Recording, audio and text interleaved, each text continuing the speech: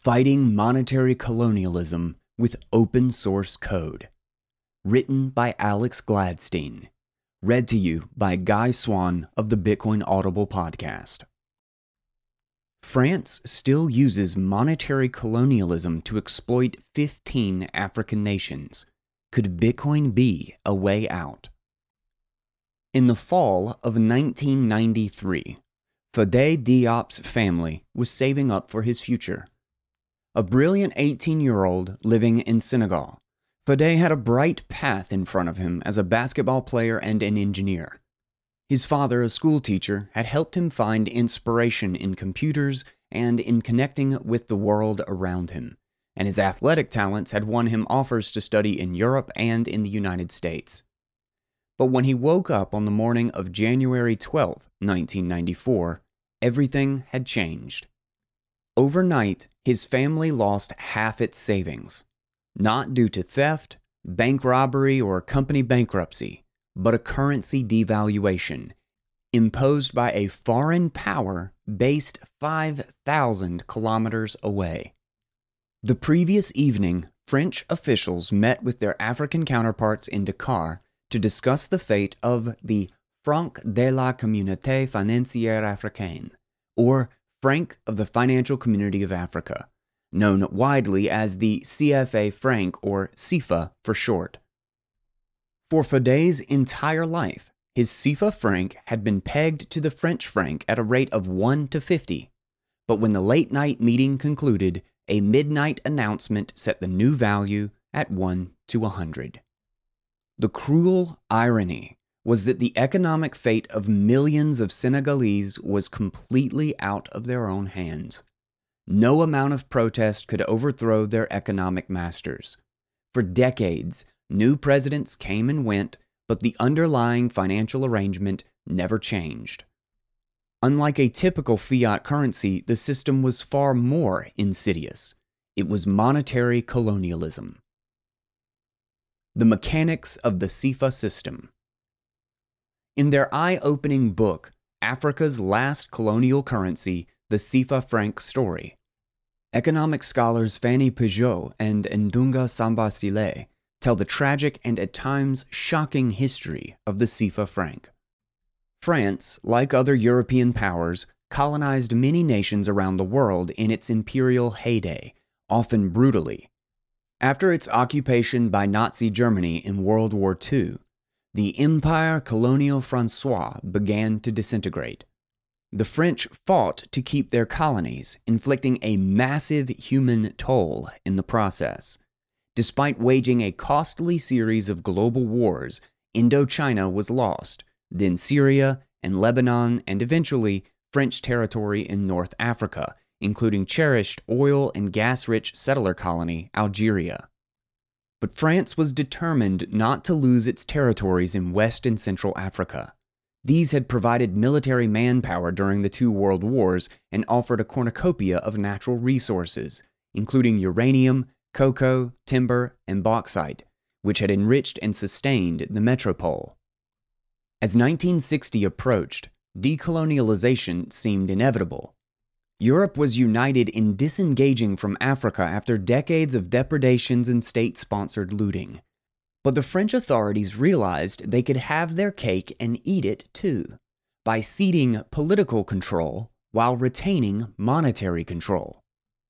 This legacy still stands today in 15 countries that speak French and use a currency controlled by Paris: Senegal, Mali, Ivory Coast, Guinea-Bissau, Togo, Benin, Burkina Faso, Niger, Cameroon, Chad, the Central African Republic, Gabon, Equatorial Guinea, the Republic of Congo, and the Comoros.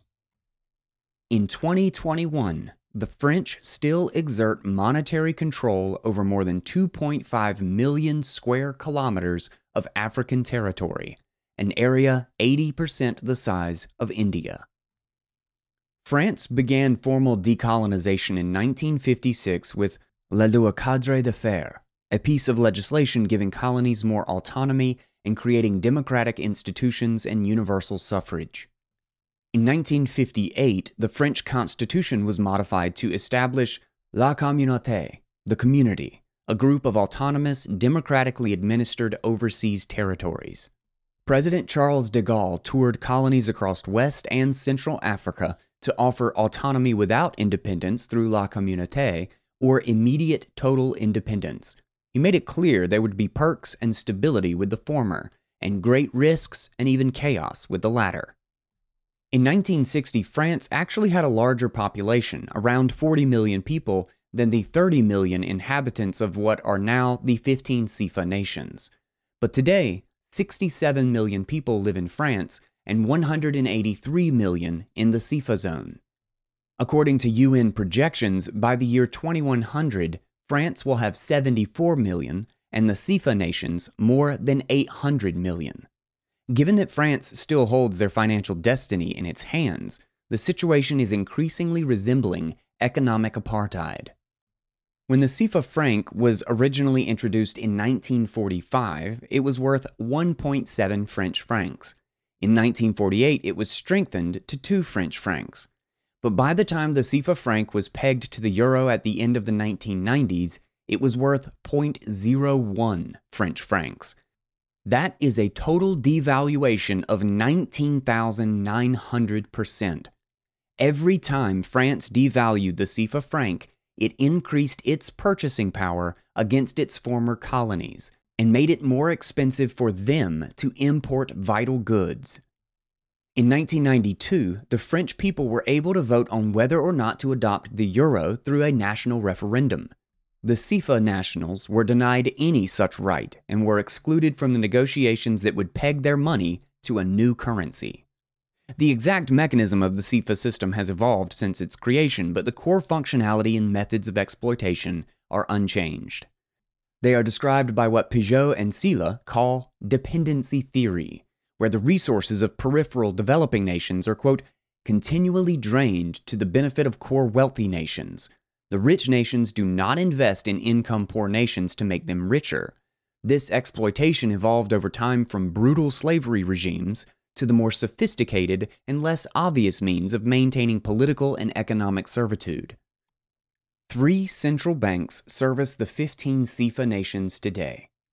The Banque Centrale d'État de l'Afrique de l'Ouest, or BCEAO for West African nations, the Banque d'État de l'Afrique Centrale, BEAC, for Central African nations, and the Banque Centrale des Comores, BCC, for the Comoros. The central banks hold the foreign exchange reserves, i.e. national savings, for the individual nations in their region, which must keep an astonishing 50% with the French treasury at all times. This number, high as it is a result of historical negotiations. Originally, the former colonies had to keep 100% of their reserves in France, and only in the 1970s did they earn the right to control some and cede just 65% to Paris. The CFA nations have no discretion whatsoever with regard to their reserves stored abroad. In fact, they do not know how this money is spent. Meanwhile, Paris knows exactly how each CFA nation's money is spent as it runs operation accounts for each country at the 3 central banks. As an example of how this works, when an Ivorian coffee company sells $1 million worth of goods to a Chinese buyer, the yuan from the purchaser gets exchanged into euros in a French currency market. Then the French treasury assumes the euros and credits the amount in CFA francs to the Ivorian account at the BCEAO, which then credits the coffee maker's account domestically. Everything runs through Paris. According to Piaget and Sylla, France still manufactures all of the notes and coins used in the CFA region, charging 45 million euros per year for the service, and still holds 90% of the CFA gold reserves, around 36.5 tons. The CFA system confers 5 major benefits to the French government: bonus reserves to use at its discretion, big markets for expensive exports and cheap imports, the ability to purchase strategic minerals in its domestic currency without running down its reserves, favorable loans when CFA nations are in credit, and favorable interest rates when they are in debt. For stretches of history, the French inflation rate has even exceeded the loan interest rate, meaning, in effect, France was forcing CFA nations to pay a fee to store their reserves abroad. And finally, a double loan, in which a CFA nation will borrow money from France, and in looking to deploy the capital, have little choice given the perverse macroeconomic circumstances but to contract with French companies. This means the loan principal immediately returns to France, but the African nation is still saddled with both principal and interest. This leads to a kind of petrodollar recycling phenomenon, similar to how Saudi Arabia would take dollars earned through oil sales and invest them into U.S. treasuries. As CFA exporters historically would sell raw materials to France, with part of the proceeds being collected by the regional central bank and reinvested back into the metropole's debt through French or, today, European government debt. And then there is the selective convertibility of the CFA franc. Businesses can easily sell their CFA francs for euros today, previously French francs, but citizens carrying CFA francs outside of their central bank zone cannot exchange them formally anywhere. They're about as useless as postcards. If an Ivorian is leaving her country, she must exchange the notes for euros first, where the French Treasury and the European Central Bank, ECB, extract seigniorage through the exchange rate. The monetary repression at play is that France forces the CFA nations to keep a huge amount of reserves in Parisian coffers, preventing the Africans from creating domestic credit. The regional central banks end up loaning out very little at very high rates, instead of loaning out more at low rates. And the CFA nations end up, against their wishes, buying French or today European debt with their strategic reserves. The most surprising part, perhaps, is the special privilege of first right of refusal on imports and exports. If you are a Malian cotton producer, you must first offer your goods to France before you go to the international markets. Or if you're in Benin and want to build a new infrastructure project, you must consider French bids before others. This has historically meant that France has been able to access cheaper than market goods from its former colonies and sell its own goods and services for higher than market prices. Pigot and Sylla call this the continuation of the Colonial Pact, which was centered around four fundamental tenets.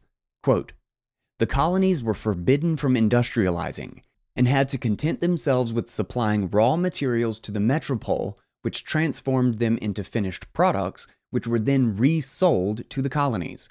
The metropole enjoyed the monopoly of colonial exports and imports.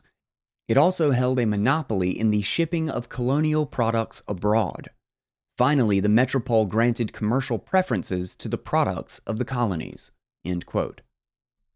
The result is a situation in which, quote, "the central banks have ample foreign exchange reserves remunerated at low or even negative rates in real terms, in which commercial banks hold excess liquidity, where access to household and corporate credit is rationed, and in which the states are increasingly obliged, in order to finance their development projects, to contract foreign currency loans at unsustainable interest rates, which further encourages capital flight." Today, the CFA system has been Africanized, meaning the notes now show African culture and flora and fauna on them, and the central banks are located in Dakar, Yaoundé, and Moroni. But these are only superficial changes. The banknotes are still made in Paris. The operation accounts are still run by French authorities, and French officials still sit on the boards of the regional central banks and hold de facto veto power. It is a remarkable situation where a citizen of Gabon has a French bureaucrat making decisions on her behalf, just as if the ECB or the Federal Reserve had Japanese or Russians making decisions for Europeans and Americans. The World Bank and the International Monetary Fund have historically worked in concert with France to enforce the CFA system, and rarely, if ever, criticize its exploitative nature.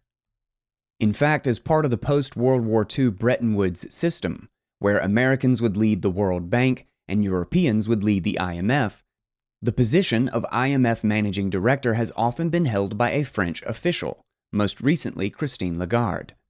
Over the years, the IMF has helped the French pressure CFA nations to pursue its desired policies.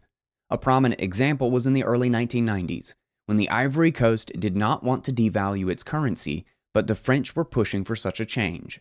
According to Peugeot and Silla, quote, "At the end of 1991, the IMF refused to continue lending money to the Ivory Coast, offering the country two options. Either the country reimbursed the debts contracted with the fund, or it accepted devaluation." End quote. The Ivory Coast and other CFA nations caved and accepted devaluation 3 years later. Contradicting the values of liberté, égalité, and fraternité, French officials have propped up tyrants in the CFA zone for the past 6 decades. For example, 3 men, Omar Bongo in Gabon, Paul Biya in Cameroon, and Gnassingbé Eyadéma in Togo, have amassed 120 years in power between them. All would have been tossed out by their people far sooner had the French not provided cash, weapons, and diplomatic cover. According to Peugeot and Silla, between 1960 and 1991, quote, "Paris carried out nearly 40 military interventions in 16 countries to defend its interests. That number is certainly higher today." Over time, the CFA system has served to allow the French state to exploit the resources and labor of the CFA nations, without allowing them to deepen their accumulation of capital and develop their own export-led economies. The results have been catastrophic for human development. Today, the Ivory Coast's inflation-adjusted GDP per capita in dollars is around $1,700, compared with $2,500 in the late 1970s. In Senegal, it wasn't until 2017 that inflation-adjusted GDP per capita surpassed the heights reached in the 1960s. As Peugeot and Silla note, quote, 10 states of the franc zone recorded their highest levels of average income before the 2000s. In the last 40 years, the average purchasing power has deteriorated almost everywhere. In Gabon, the highest average income was recorded in 1976, just under $20,000. 40 years later, it has shrunk by half. Guinea-Bissau joined the CFA system in 1997, the year in which it recorded the peak in its average income. 19 years later, this fell by 20%. End quote. A staggering 10 of the 15 CFA nations are considered among the least developed countries in the world by the United Nations, alongside the likes of Haiti, Yemen, and Afghanistan. In various international rankings, Niger, the Central African Republic, Chad, and Guinea-Bissau are often counted as the poorest countries in the world. The French are maintaining, in effect, an extreme version of what Alan Farrington has called the capital strip mine. Senegalese politician Amadou Lamine Gaya once summed up the CFA system as citizens having, quote, "only duties and no rights," and that, quote, "the task of the colonized territories was to produce a lot, to produce beyond their own means, and to produce to the detriment of their more immediate interests, in order to allow the metropole a better standard of living and a safer supply." The metropole, of course, resists this description. As French Economic Minister Michel Sapin said in April 2017, France is there as a friend. Now, the reader may ask, do African countries resist this exploitation? The answer is yes, but they pay a heavy price. Early nationalist leaders from the African independence era recognized the critical value of economic freedom. Quote, "Independence is only the prelude to a new and more involved struggle for the right to conduct our own economic and social affairs, unhampered by crushing and humiliating neo-colonialist control and interference," declared Kwame Nkrumah in 1963, who led the movement that made Ghana the first independent nation in sub-Saharan Africa. But throughout the history of the CFA region, national leaders who stood up to the French authorities have tended to fare poorly. In 1958, Guinea tried to claim monetary independence.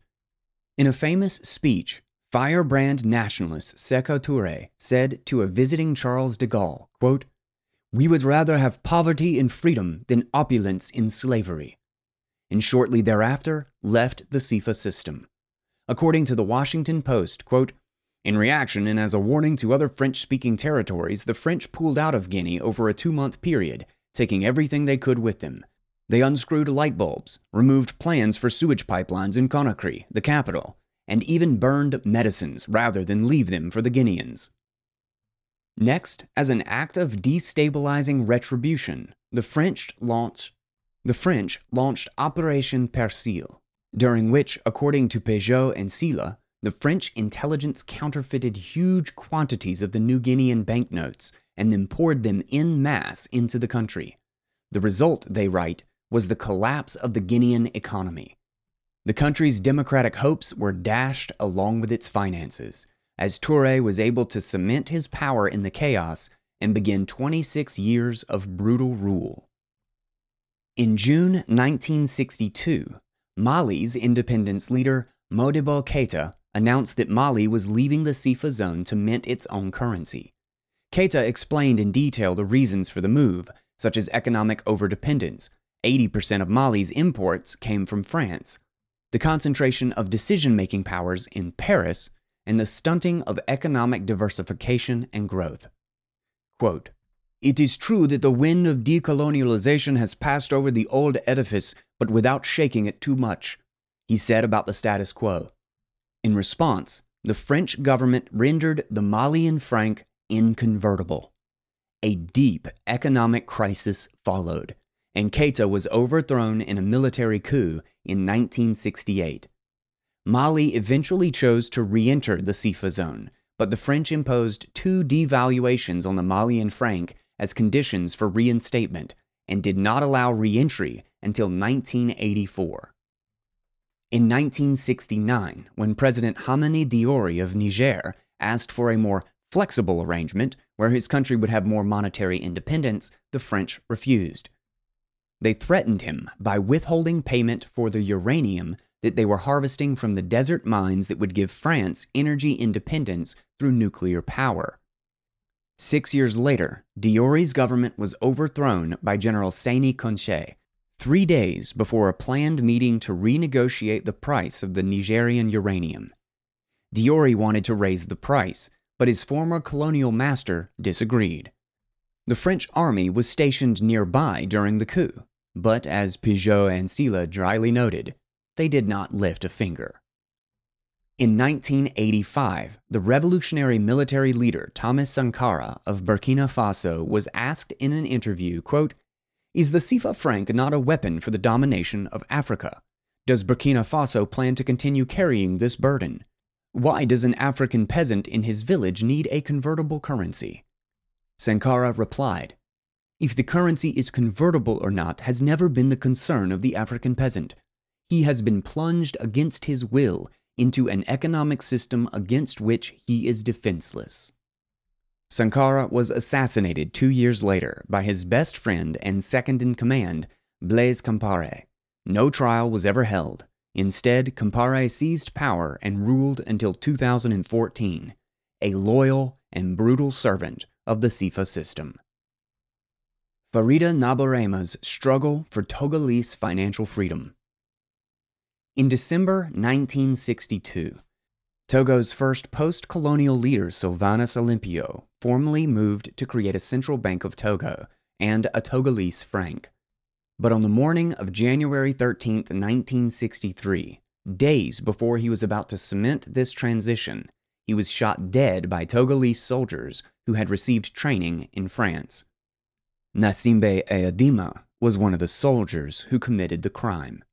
He later seized power and became Togo's dictator with full French support, ruling for more than 5 decades and promoting the CFA franc until his death in 2005. His son rules to this day. Olympio's murder has never been solved. Farida Nabarema's family has always been involved in the struggle for human rights in Togo. Her father was an active leader of the opposition and has served time as a political prisoner. His father opposed the French during colonial times, Today, she is a leading figure in the country's democracy movement. Farida was 15 years old when she learned that the history of Togo's dictatorship was intertwined with the CFA franc. By that time in the early 2000s, she had started to get close to her father and asked him questions about her country's history. "Why did our first president get assassinated just a few years after we gained independence?" she inquired. The answer? He resisted the CFA franc. In 1962, Olympio began the movement toward financial independence from France. The parliament voted in favor of beginning such a transition and of creating a Togolese franc and holding their reserves in their own central bank. Farida was shocked to learn that Olympio was assassinated just 2 days before Togo was supposed to leave the CFA arrangement. As she put it, quote, "His decision to seek monetary freedom was seen as an affront to hegemony in Francophone Africa. They were afraid others would follow." Today, she says, for many Togolese activists, the CFA is the major reason to seek broader freedom. Quote, "It is what animates many in the opposition movement." The reasons why are clear. Farida said France keeps more than half of Togo's reserves in its banks, where the Togolese people have zero oversight over how those reserves are spent. Often, these reserves, earned by Togolese, are used to buy French debt to finance the activities of the French people. In effect, this money is often loaned to the former colonial master at negative real yield. The Togolese are paying Paris to hold their money for them, and in the process, financing the living standards of the French people. In 1994, the devaluation that stole the savings from Fodé Diop's family in Senegal hit Togo hard, too, causing a huge increase in national debt, a reduction in public funding to local infrastructure, and an increase in poverty. "Remember," Farida said, "our government is forced to prioritize holding our reserves in the French bank over spending at home. So when a shock hits, we have to degrade ourselves to ensure that a proper amount of cash is in Parisian hands."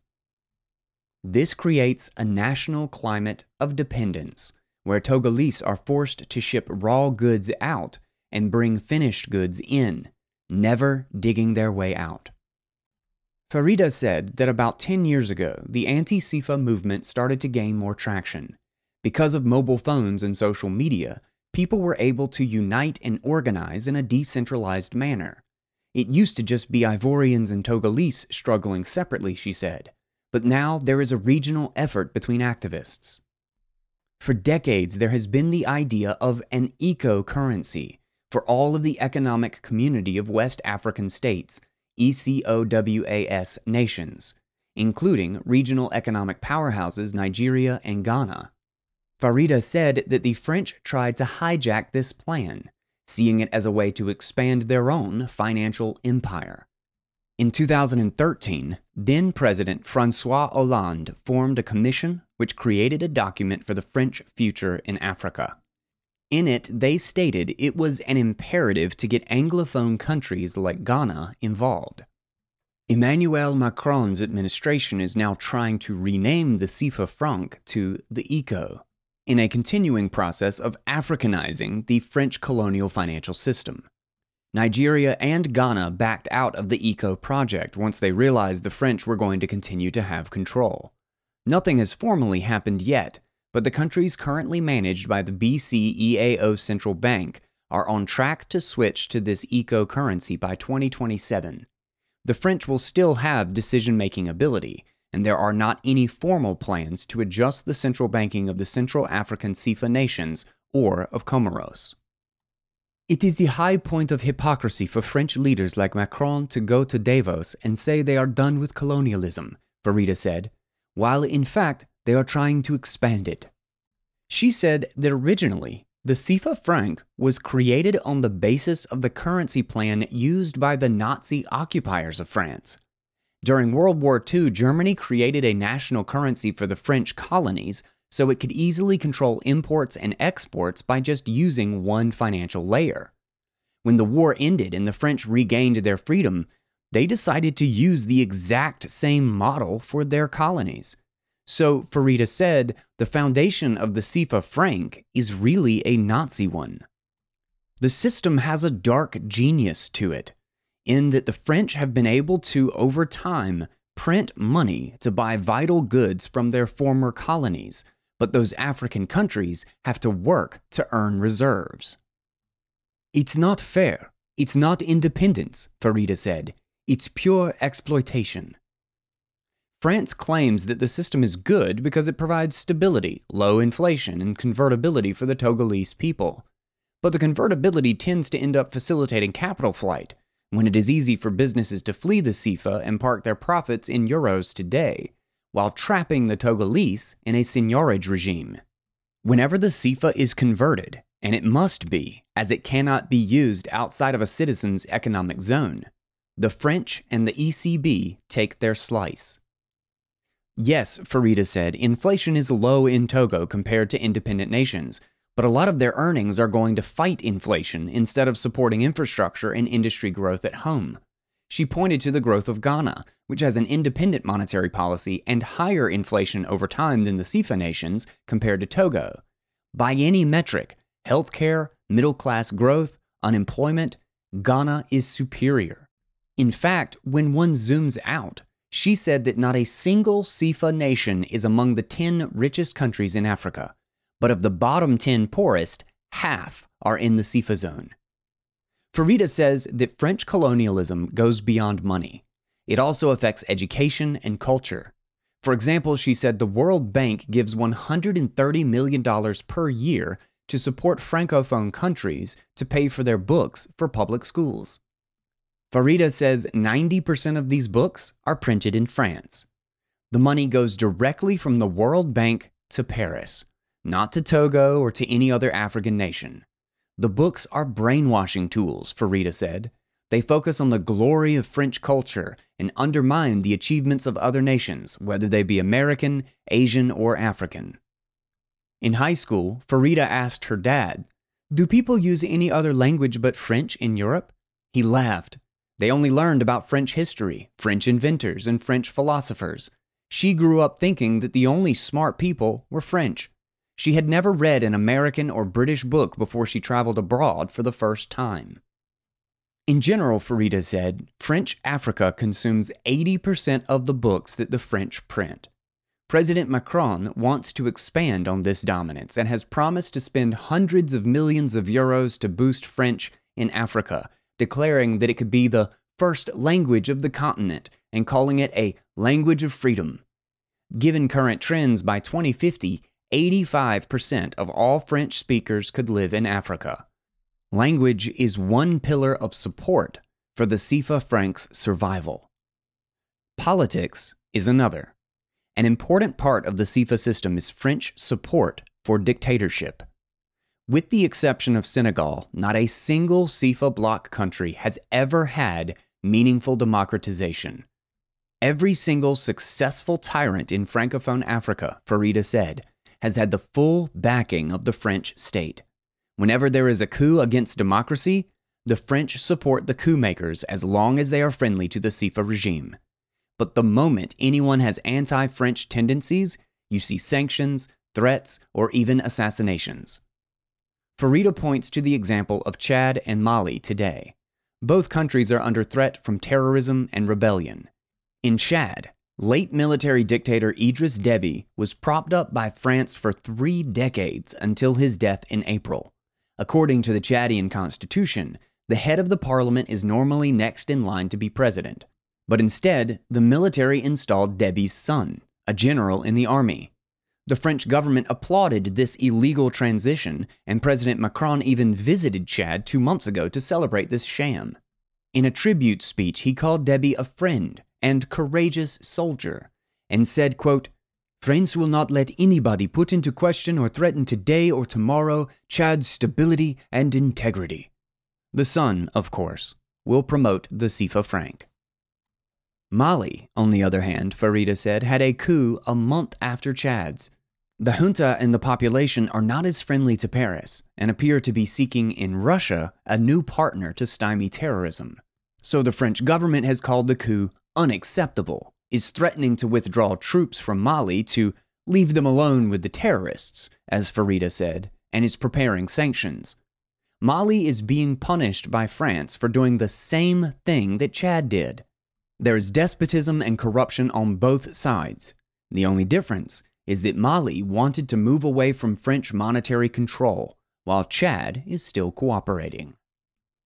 When you are a dictator, as long as you are working for France, they will continue finding excuses to help you stay in power, said Farida. They did the same in 2005 in her country of Togo, which led to a son taking over from his dictator father and to her own political awakening. Fode Diop's mission to bring Bitcoin to Senegal. It was not until Fode Diop had the opportunity to travel to the US that he could start to look at his country Senegal from the outside. At first, the 1994 devaluation of the CFA franc had put his academic future in jeopardy. He had an opportunity to go study and play basketball at a university in Kansas, but his family's savings had been destroyed. Luckier than most around him, his family had one more option. His father had book rights for teaching materials that he had created, and he was able to use those to borrow what was needed to get Fode to school. One day, a few years after graduating from college, while living in the US and working on a new video-on-demand site with his brother, Fode stumbled across a YouTube video of Dr. Cheikh Anta Diop, a Senegalese scientist and historian, talking about how money and language were tools of controlling people's minds and livelihoods. Fode had heard about Dr. Diop before. The biggest university in Senegal was named after him. But he had not listened to his critique of the CFA system. It hit Fode hard. He says it was like the moment in The Matrix, one of his favorite movies, when Neo takes the red pill from Morpheus and breaks out of his pod into the jarringly brutal real world. He finally saw the water that he swam in while growing up. This was the first time in my life I started thinking for myself, Fode said. The first time when I realized my own country's currency was a mechanism of control. He said that it is more than just control over currency. Because the French print and control the money through each country's operation accounts, they have data. They know what's going where. They have information on all the countries.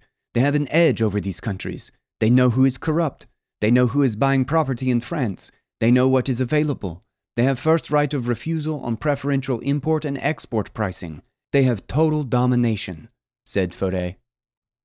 He would later reflect on the 1994 devaluation.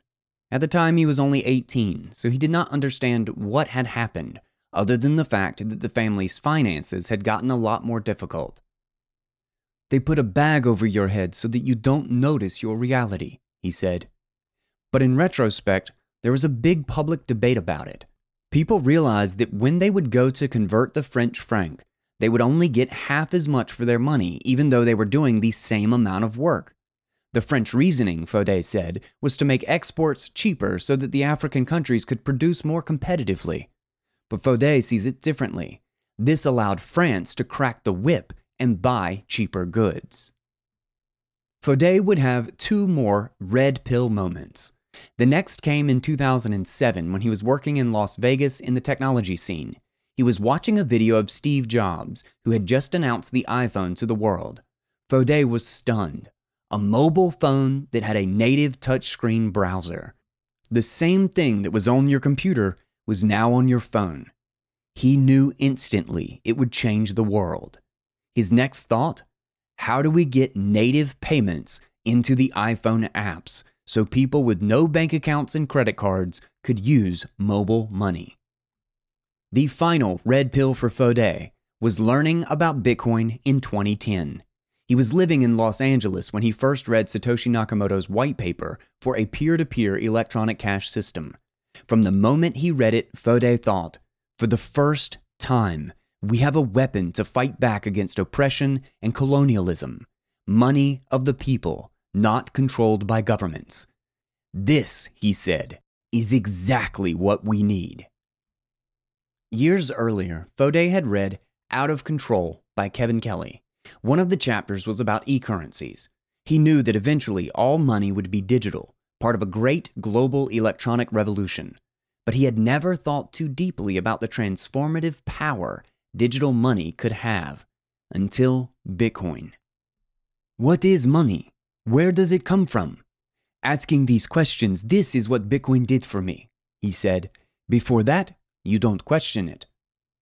Maybe he thought one day France would not have the right or ability to print and control the money of the Senegalese people anymore. Fodé and his roommate in Las Vegas would stay up late many times over the coming years, thinking about what Bitcoin could make possible for payments, savings, and all economic activity. He learned about what happened when you swiped your credit card, what kind of information this revealed, and what third parties were doing with that information.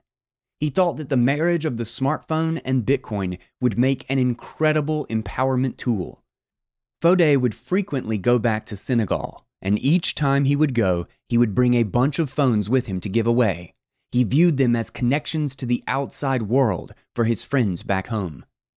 Over the coming years, he worked at different startups, all in the industry of digitizing different parts of our lives. In 2017, he left Vegas and went to San Francisco. He joined a coding boot camp and decided to become a computer engineer. Initially, he got very involved with the cryptocurrency scene as a whole, but eventually he says he, quote, fell out of love with Ethereum, right around the time he started to go to San Francisco's Socratic seminars with River founder Alex Leishman. He met a lot of the Bitcoin Core developers and early Lightning users. In 2019, he won a transportation hackathon, making a Lightning invoice that would unlock a Tesla. This gave him a big confidence boost that he could help change the world. He decided to go home to Senegal to spread Bitcoin education. On his way, he was gifted a travel scholarship to the Lightning Conference in Berlin by Lightning Labs CEO Elizabeth Stark.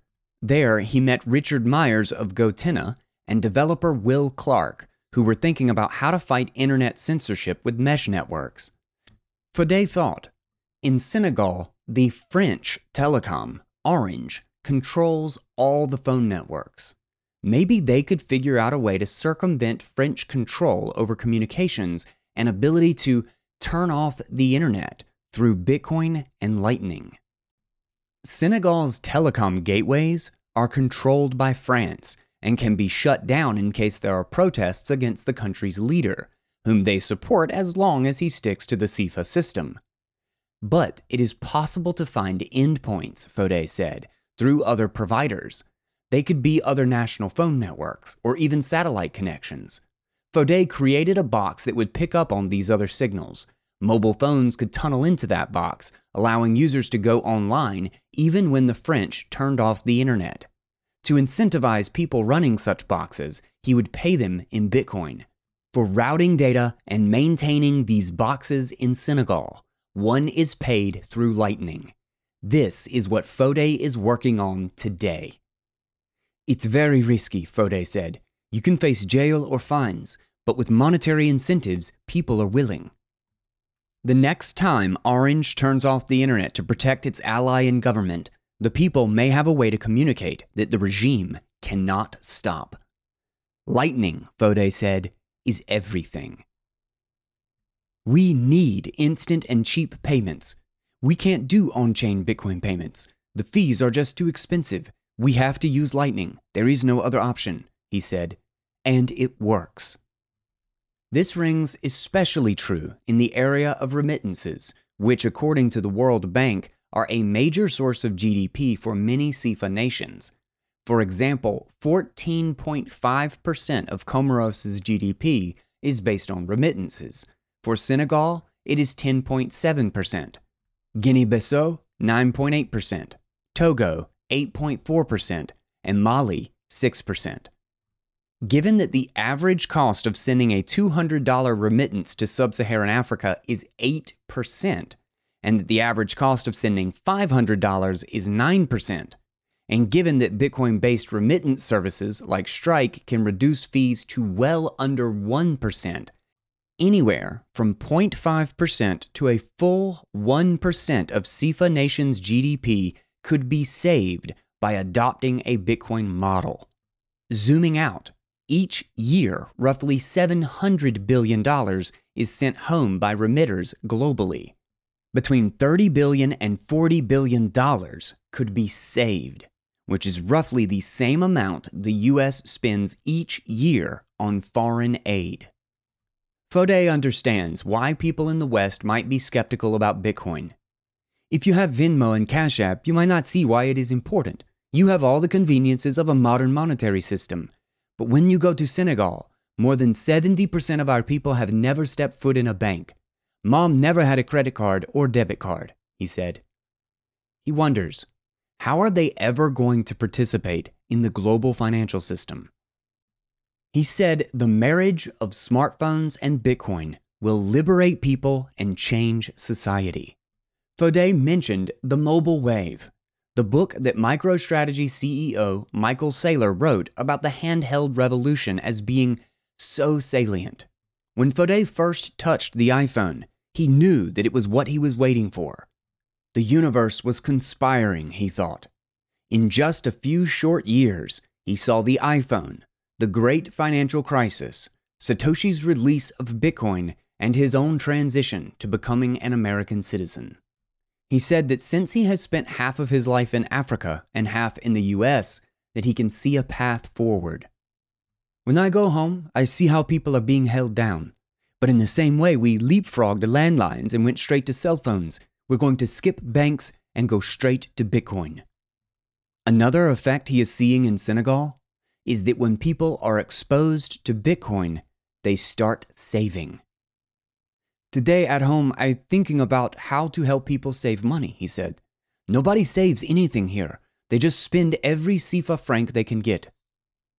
Fodé is forever grateful for the BTC that Leishman gave him, as he ended up giving it away in small parts to people in Senegal, those who came to events or who asked good questions.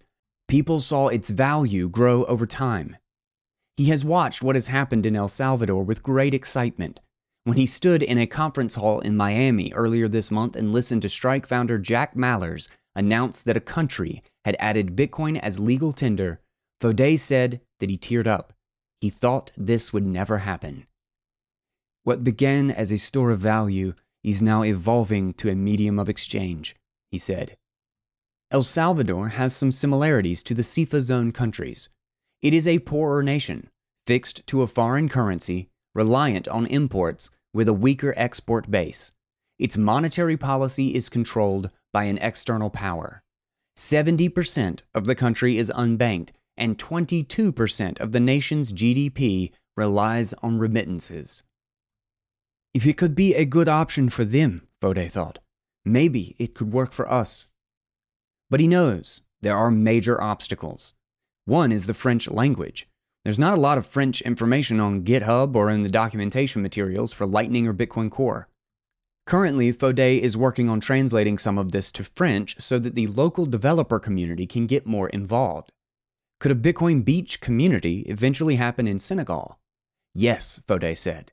This is why he moved back, and that is why he is running meetups, collecting donations through a Lightning tip jar, and building a citizen-powered, Bitcoin-based version of Radio Free Europe.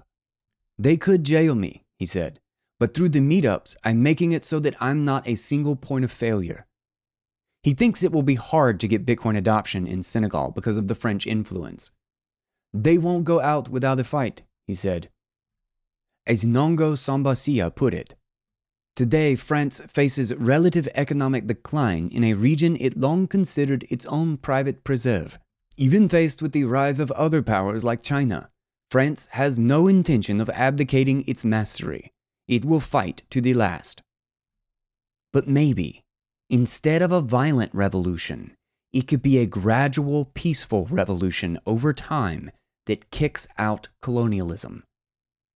Not a sudden off switch, but a parallel system where people can opt in over time by themselves, Fodé said. No coercion.